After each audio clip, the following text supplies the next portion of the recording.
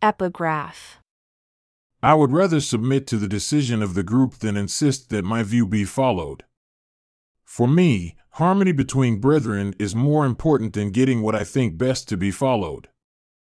I believe harmony can lead to much greater things than can merely enforcement of even a correct view.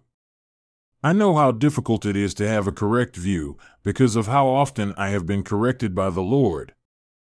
Sometimes I am humiliated by my foolishness when the Lord reproves me.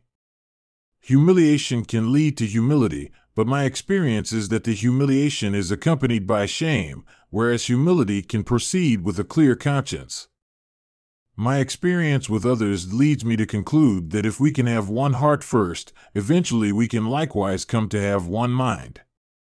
But if we insist on having one mind at the outset, we may never obtain one heart together. Denver Snuffer.